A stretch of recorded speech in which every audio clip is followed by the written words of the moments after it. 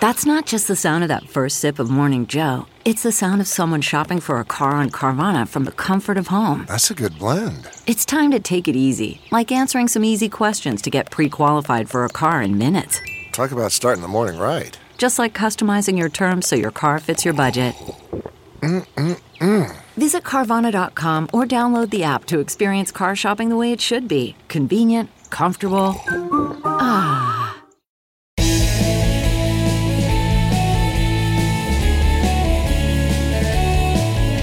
Good day, good friends. Welcome back to the Bill Press Pod. So good to have you with us. Well, in this last week of July, it's not just the humidity that's filling the air in our nation's capital. It's anticipation. Yeah, anticipation that the other shoe will soon drop. The other shoe being a new set of charges against former President Donald Trump by the Justice Department for his role in the insurrection of January 6th. Although Special Counsel Jack Smith has already informed Trump by letter that he's the target of this DOJ investigation, we don't yet know the exact charges he may face. But you know what? We have a good idea. Thanks to a detailed memo written by a team of former prosecutors and legal experts and published on the website Just Security just days before Smith's letter to Trump. In their memo, this group of noted attorneys outlines a potential three-pronged case against Donald Trump, which sounds a lot like what we soon heard from Smith himself. So, how strong is that case? And what could or should Donald Trump be charged with? Joining us today is attorney Norm Eisen, who wears a lot of hats, including he's one of the authors of the Just Security Model Prosecution Memo. He's a senior fellow at the Brookings Institute.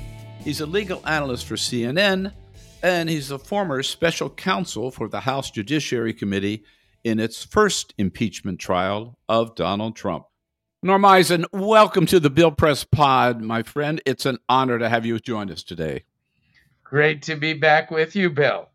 So let me ask you first, we've seen the letter Jack Smith sent to Donald Trump. After that, is there any doubt in your mind that Donald Trump will face criminal charges based on his role in the January 6th insurrection? Bill, there was no doubt on my mind even before he got the target letter. In fact, with a very distinguished bipartisan group of former prosecutors and defense lawyers, I wrote a model prosecution memo the week beforehand saying Donald Trump is going to get a target letter and be prosecuted. But once he was told by Jack Smith that he was a putative defendant, any question was erased. Donald Trump is going to face at least 3 felony charges for his attempted overthrow of the 2020 election result, as he should. He can't commit an attempted coup in America with impunity. So you and your team together, Norm, published again on Just Security, laid out basically a 3-act play, right? The case against Donald Trump. Please walk us through each of those. Let's start with Act 1. How serious is this, and what do you think Donald Trump should be charged with under the first act? Yeah, in the model prosecution memo, which, by the way, is far longer than a real model prosecution memo of the kind that prosecutors do. They don't have the luxury, as we did, to analyze everything over 250 pages. But in the model prosecution memo, we set forth 3 acts, each of which corresponds to an alleged Trump crime and an alleged Trump defense. And we explain we explain what each of those acts are. Act 1 is Trump's furious effort to overturn the 2020 election by pressuring state officials not to recognize Biden, by pressuring his own Department of Justice to attack the election outcome, and by getting state electors driven from the Oval Office to come up with fake electoral certificates. These are phony, fraudulent, counterfeit documents that Trump, his lawyer John Eastman, the Republican National Committee, instigated all over the country. And Act One began, Bill, before the election. Over the summer, Trump started planting the seed that unless he won, the election would be a fraud. And it ended when on January 2nd, Brad Raffensperger slammed the door on saying, no, our state is not going to overturn the election. DOJ spurned Trump. The big lie failed. All Trump had left were these phony certificates. And then he decided he was going to use them. And that is what raises the curtain on Act Two. And before we get to Act Two, did he know that he had actually lost the election? Yes. And that's important, isn't it? We've seen, thanks to the January 6th committee, one of the most invaluable investigative exercises in the history of the Congress, indeed in the history of the country. I think it'll go down with the 9/11 committee, the Watergate investigation, as the Truman Committee that looked into waste and inefficiency and corruption in World War II. Go down as one of the greatest, probably the greatest congressional investigation ever. And one of the things that made it so great was that they uncovered witness after witness where Trump said things like, can you believe I lost the election to that dummy Biden? I'm paraphrasing slightly, but statement after statement like that. And they put the witnesses out there. And Bill, as you would expect for those kinds of confessions, those were all Republican witnesses, mostly Trump's own officials that he made admissions to. So that was a very, very powerful body of evidence. And Trump was also told over and over again he was lost. He commissioned outside experts who looked at it and told him he lost the election. There's no question that he both was told he was lost, he knew he lost, and he admitted he lost. So, it is one of his main defenses. I thought I won. But that won't work, both because he admitted he lost, but also because, you're not allowed to take the law into your own hands, no matter what you believe. Right. Okay, so let's move on to Act Two now. This is after the election, correct? Yes, Act Two is after the election, and this is really the curtain rises on Act Two. Remember, end of Act One, everything Trump has tried all over the country and overturning, pressuring state officials and governors and secretaries, pressuring his own DOJ, getting these phony electoral certificates. He has those in his hand. And starting after the door is slammed on January 2nd, beginning on January 3rd, and running through the morning of January 6th, he intensifies another scheme that had been working to pressure Mike Pence when he goes to the January 6th meeting of Congress to say that Trump is the winner by using these phony electoral certificates, even though Trump knew he was not the winner, or to at least say, we're not going to recognize a winner, throw Congress into chaos, and use Pence's power as the presiding officer for the January 6th meeting. And there's this extraordinary series of conversations by Trump with Pence, by Trump's lawyer, his main outside coup lawyer, John Eastman, with Pence's lawyer, Greg Jacob. Mark Short is involved, Pence's chief of staff. The pressure campaign peaks on Mike Pence in this 3-day period of trying to get him to break the law. I mean, he's only supposed to he's a ministerial figure. He's a figurehead. He's just there to bring down the gavel, basically, on January 6th, but to try to get him instead to overturn or at least stall the peaceful transfer of power. Never happened. What they were asking Pence to do never happened before in American history. And Act Two ends when Pence tells Trump that he's not going to do it on January 6th. And then we get to the most violent part of things, but I won't jump ahead to Act 3. I just one more question on Act 2. This implies or includes, right, that Donald Trump himself played an active role in attempting to get Mike Pence to defy the Constitution and, in effect, overturn the election. This was a plan from the Oval Office, Bill. I'm trying to find the words. Donald Trump was the mastermind of the scheme. And you have a tremendous amount of proof. Some of the most powerful involves the testimony. Again, all the most damning testimony comes from Trump allies. Ronna Romney McDaniel testified Donald Trump called her on the fake elector scheme from the Oval Office. Mm-hmm. It pressured her to get involved, and she did get involved on behalf of the RNC, and Trump handed the phone to John Eastman, and they organized the fake electors, and then she reported back to Trump, and she sent him a spreadsheet of the conspiracy. I mean, it's truly amazing. So the word I'm looking for is Trump was the mastermind of the fake elector scheme. Got it.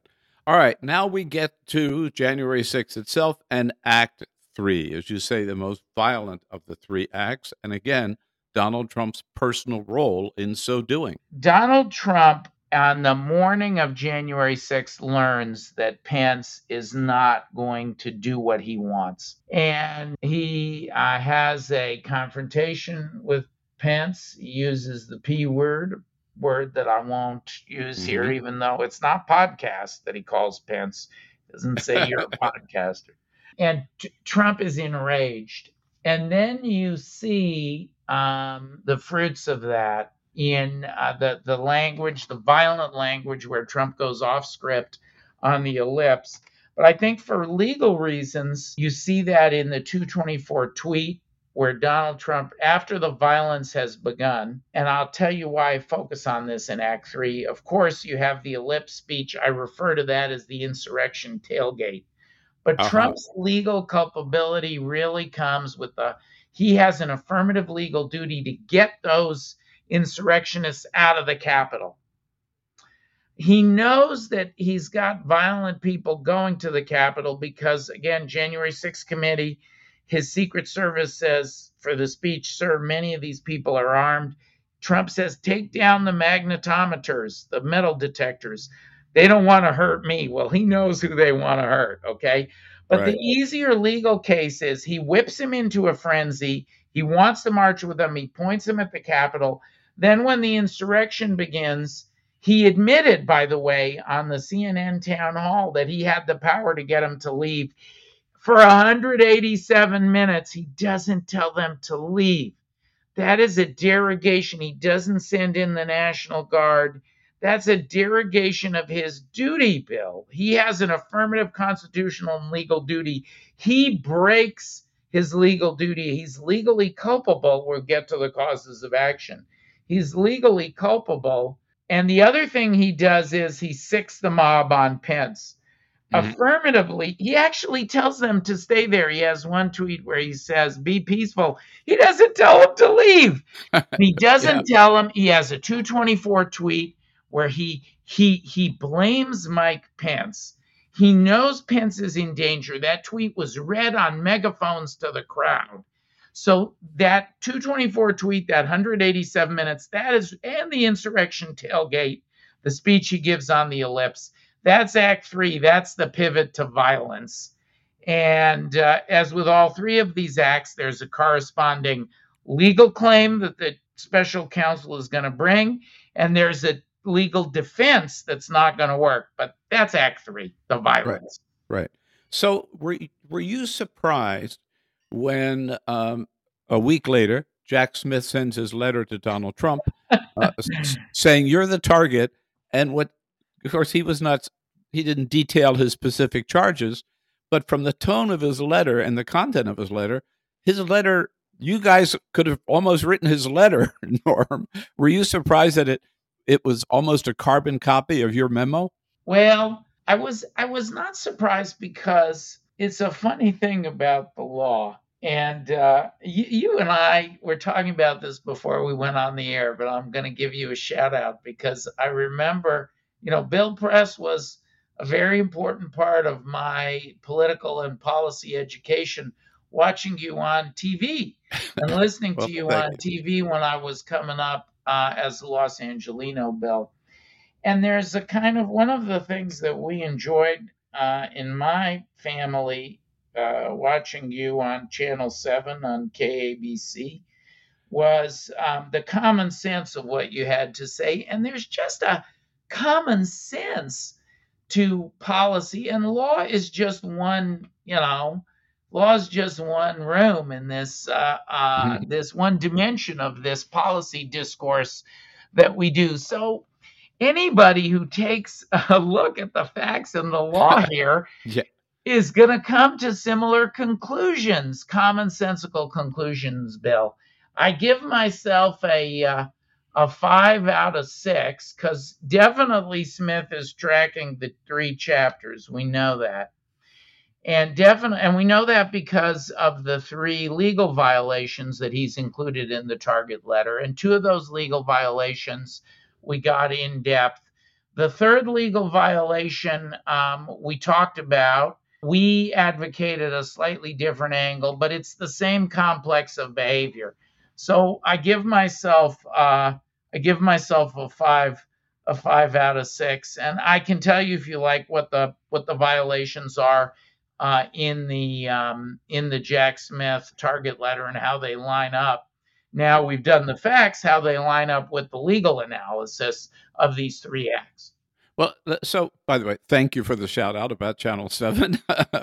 I'm glad to have been in your home so many times. That was my first job in television, and it was great to be have that 2.5 minutes on the 5 o'clock news to give my opinion on the news of the day.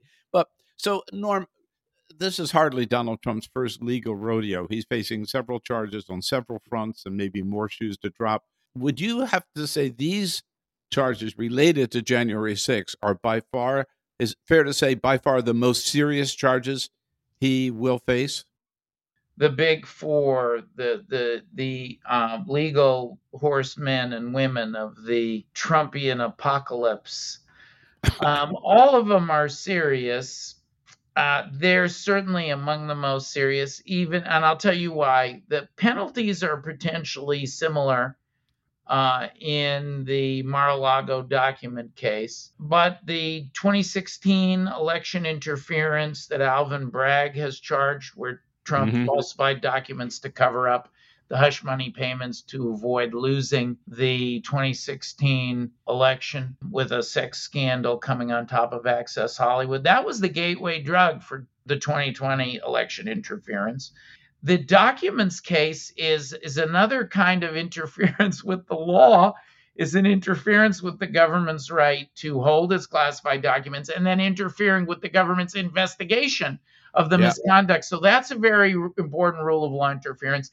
And then you have the Fani Willis and the Jack Smith 2020 election interference, the attempted coup cases. Probably, I would say that the federal case, because those 2 cases, the attempted coup cases, are the most serious because they're the most comprehensive. They go to the heart of our democracy. And, the federal is probably the most sweeping. Fani's case will very likely be big, but it will be Georgia focused, as it should be. She's in Atlanta. So I guess you've persuaded me that this is, even though the penalties may be similar in 3 out of the 4 others, the Bragg penalties are going to be lesser, still serious. Yeah, the Jack Smith democracy case is probably the most sweeping, the most comprehensive, the most consequential. I mean, it goes to the heart of our democracy. So, yes, it's the most serious. And what are the possible consequences for Donald Trump if convicted? Well, he has very substantial potential jail time.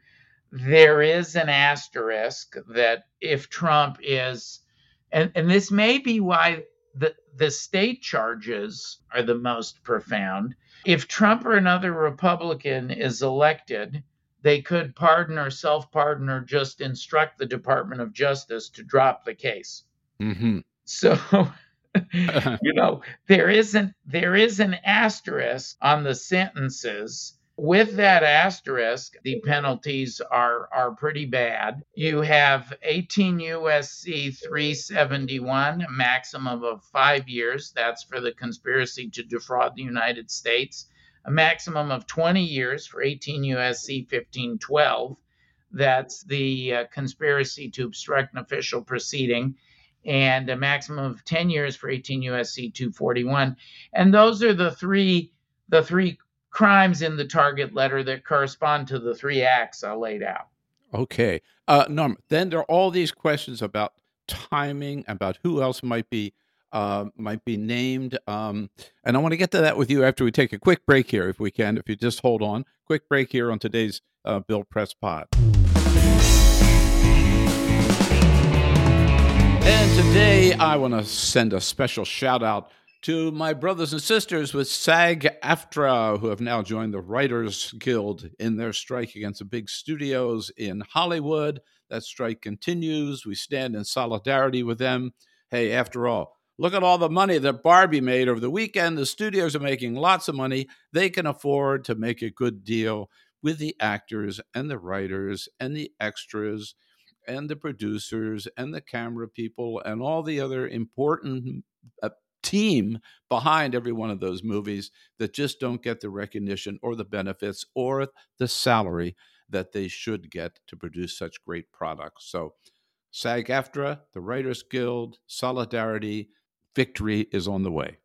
CarMax is putting peace of mind back in car shopping by putting you in the driver's seat to find a ride that's right for you. Because at CarMax, we believe you shouldn't just settle for a car. You should love your car. That's why every car we sell is CarMax certified quality, so you can be sure with upfront pricing that's the same for every customer. So don't settle. Find love at first drive and start shopping now at CarMax.com. CarMax, the way car buying should be.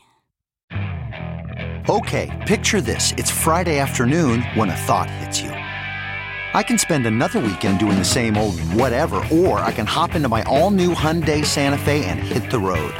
With available H-Track all-wheel drive and 3-row seating, my whole family can head deep into the wild. Conquer the weekend in the all-new Hyundai Santa Fe. Visit HyundaiUSA.com or call 562-314-4603 for more details. Hyundai, there's joy in every journey. Okay, picture this. It's Friday afternoon when a thought hits you. I can spend another weekend doing the same old whatever, or I can hop into my all-new Hyundai Santa Fe and hit the road. With available H-Track all-wheel drive and 3-row seating, my whole family can head deep into the wild. Conquer the weekend in the all-new Hyundai Santa Fe. Visit HyundaiUSA.com or call 562-314-4603 for more details.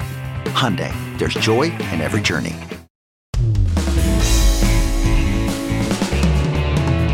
And we're back with today's podcast. Our guest today, Norm Eisen. You know him from CNN, legal analyst for CNN, senior fellow at the Brookings Institute. He was a special counsel on the House Judiciary Committee's first impeachment trial for Donald Trump, and, of course, is one of the authors of this model prosecution memo that outlined the possible case against Donald Trump, which looks like will become soon the actual case against Donald Trump.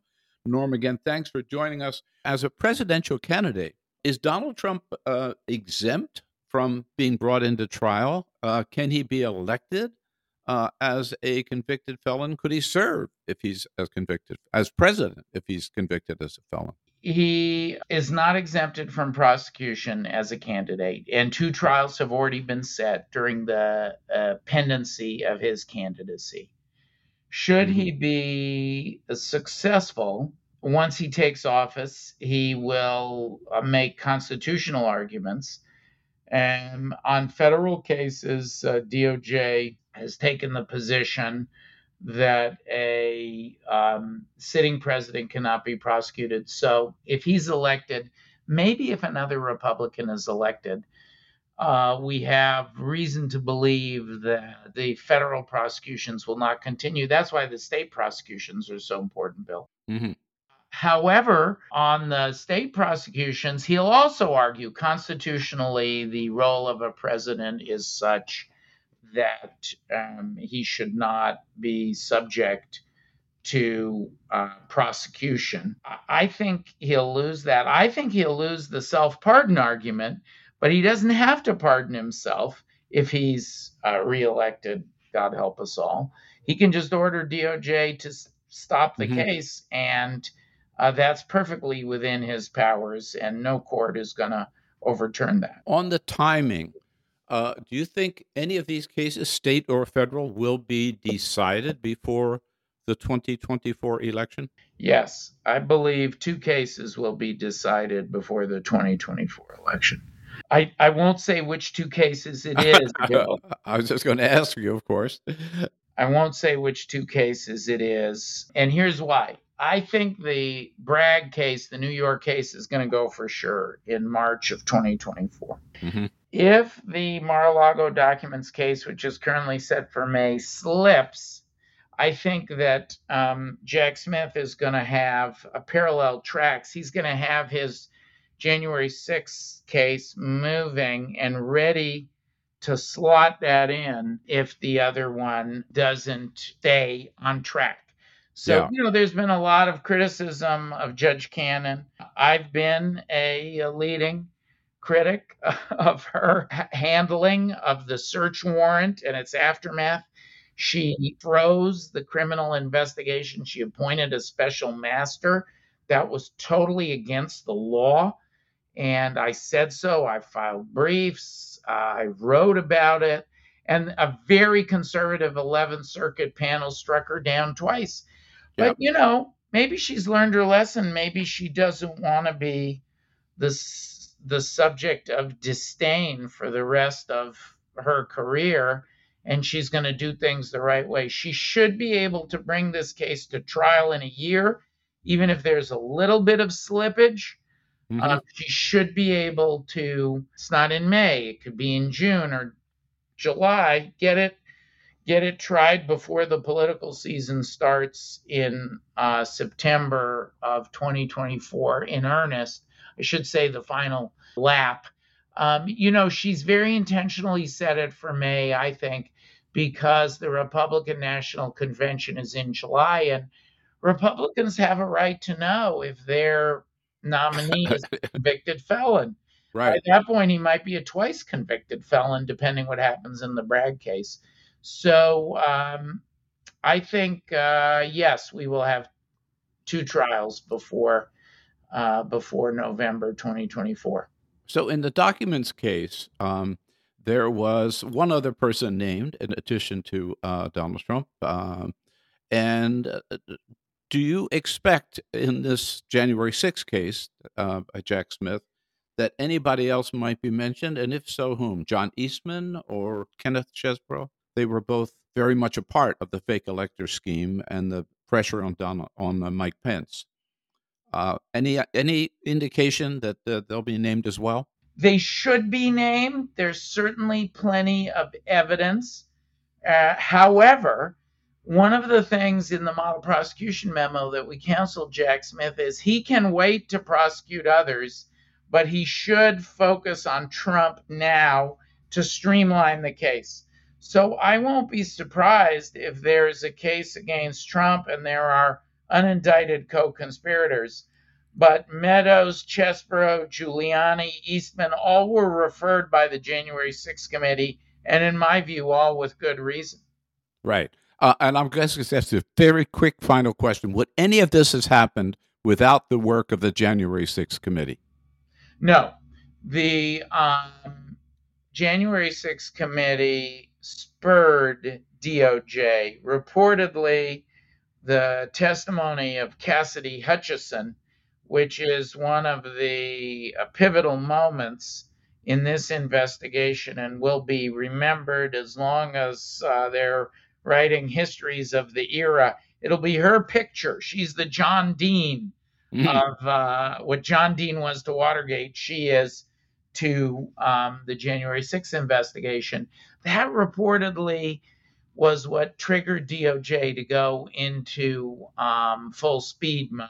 We really owe a debt of gratitude to Chairman Benny Thompson, Vice Chair Liz Cheney, and all of those on both sides of the aisle, Jamie Raskin, Adam Schiff, Adam Kinzinger, and all of the others who did such a brilliant job on their investigation. And we're very shortly going to get the most tangible fruits of it, an indictment by Jack Smith and another one by Fani Willis for the attempted coup that the January 6th committee did so much to uncover the details of. And we owe a great debt of gratitude to you, Norm Eisen, for your leadership on this issue and all your writing and all your explanation of it, and for joining us today on the Bill Press Pod. We'll wait for that other shoe to drop. We'll continue to follow this, and Norm, hopefully we can talk again soon. Thank you so much.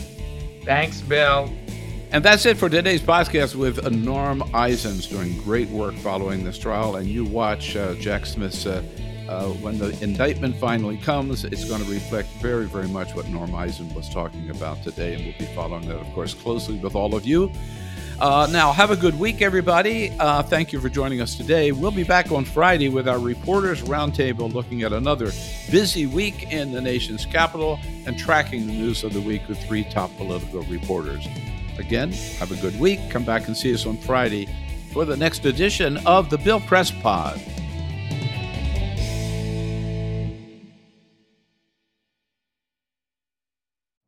You know how to book flights and hotels. All you're missing is a tool to plan the travel experiences you'll have once you arrive. That's why you need Viator. Book guided tours, activities, excursions, and more in one place to make your trip truly unforgettable. Viator has over 300,000 travel experiences to choose from. Everything from simple tours to extreme adventures and all the niche, interesting stuff in between. So you can plan something that everyone you're traveling with will enjoy. Real traveler reviews give the inside scoop from people who've already been on the experiences you're considering. So you can plan with confidence. Free cancellation helps you plan for the unexpected. And 24/7 customer support means you can travel worry-free. Download the Viator app now and use code Viator10 for 10% off your first booking in the app. Find travel experiences for you. Do more with Viator.